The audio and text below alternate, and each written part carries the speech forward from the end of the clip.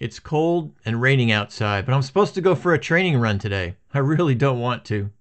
To get myself out the door, here are the kinds of things that go through my head, and ways we can all think about approaching any difficult task that we'd really rather not do.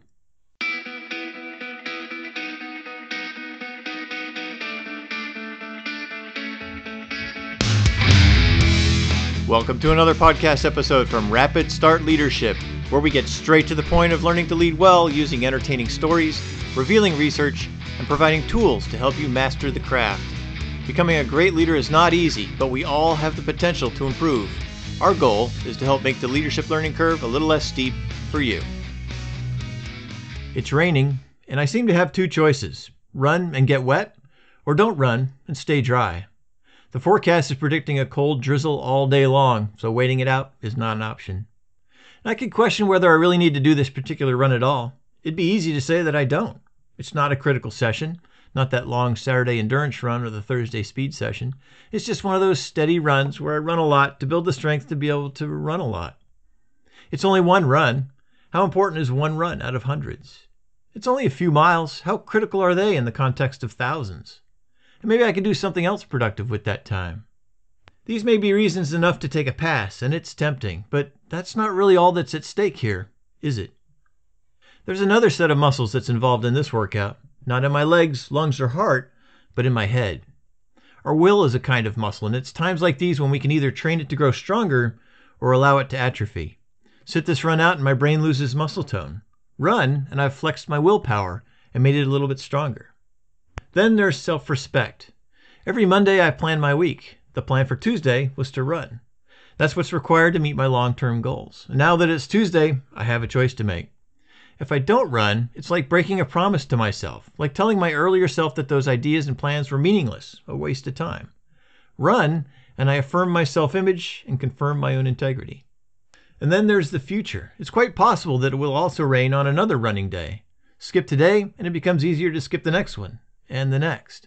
Like removing blocks from a Jenga tower, soon the entire structure threatens to topple. Run, and I'm adding blocks to the foundation, making it stronger. The next time it rains, I'll remember I was strong enough to run when it rained, and I'll run again. Success leads to success. When it comes to willpower, winning today's battle will make it easier to win the one tomorrow. These may all be good reasons to run, but still, it's chilly. I'll get wet. My shoes will be soaked. I'll have to dry them out. The ground could be slippery. The trails will be muddy. It's going to be a hassle and possibly even dangerous. Sure, but the objective was to run miles. The plan didn't say which miles. If it were really nasty out, I could drive to the gym and use a treadmill. If not, I could still modify the route, pick one that covers the distance but avoids the mud, keeps me out of the flooded areas. The rain's not really a reason. It's an excuse. Not long after moving to Minnesota, a running friend shared with me a local perspective on the climactic extremes here. There's no such thing as bad weather, only poor clothing choices. Maybe he's right. I could put on another layer, do what I can to protect myself from the elements, and then get out there. I don't control the weather, but I do control how I respond to it. Then there's this. What if it is raining next Thursday for my speed session, or on long run Saturday? What if it's raining on race day? Will I just not run then, too? One race I'm preparing for next year is the Boston Marathon. It's famous for unpredictable weather on race day, stifling heat one year, frigid rain the next. How will I perform if I only trained on balmy days in the sunshine, or only on days with a tailwind, or only on flat roads? To run well in a rainy race, I need to learn to run well in the rain. What to wear, what to carry, what to do with my glasses when they fog up, everything. Then, if it's raining on race day, I'm ready. As a person and a leader, I like to think of myself as one who thrives when things get hard, not one who folds the tent and goes home when clouds appear on the horizon. This is my chance to prove to myself that that's really true. And if it's not raining, well, then it'll all seem easier. One more thing about the rain. It always seems worse when we're looking at it from a place of dry comfort. But once you're outside, it's not so bad.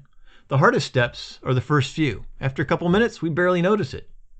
The first step to growth is accepting discomfort. Growing up, I used to walk half a mile to school every day. No, not uphill both ways in the snow.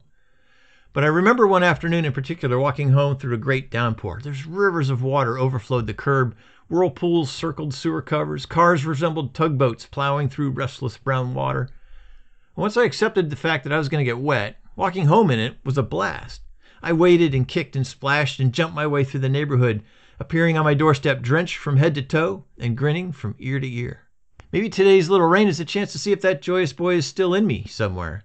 Maybe the rain isn't the problem at all. Maybe it's a chance to have fun, even if it happens to be type 2 fun. Running in the rain, the takeaway.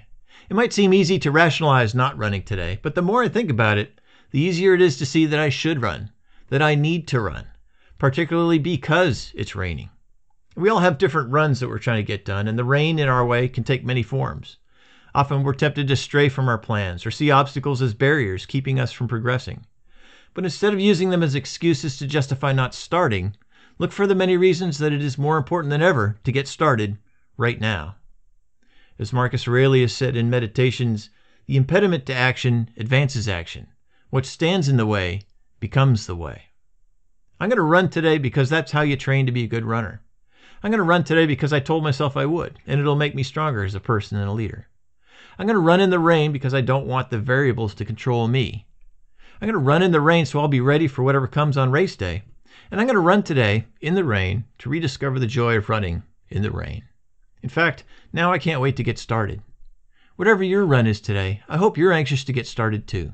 I'll see you out on the trails. Dress appropriately. Lead on.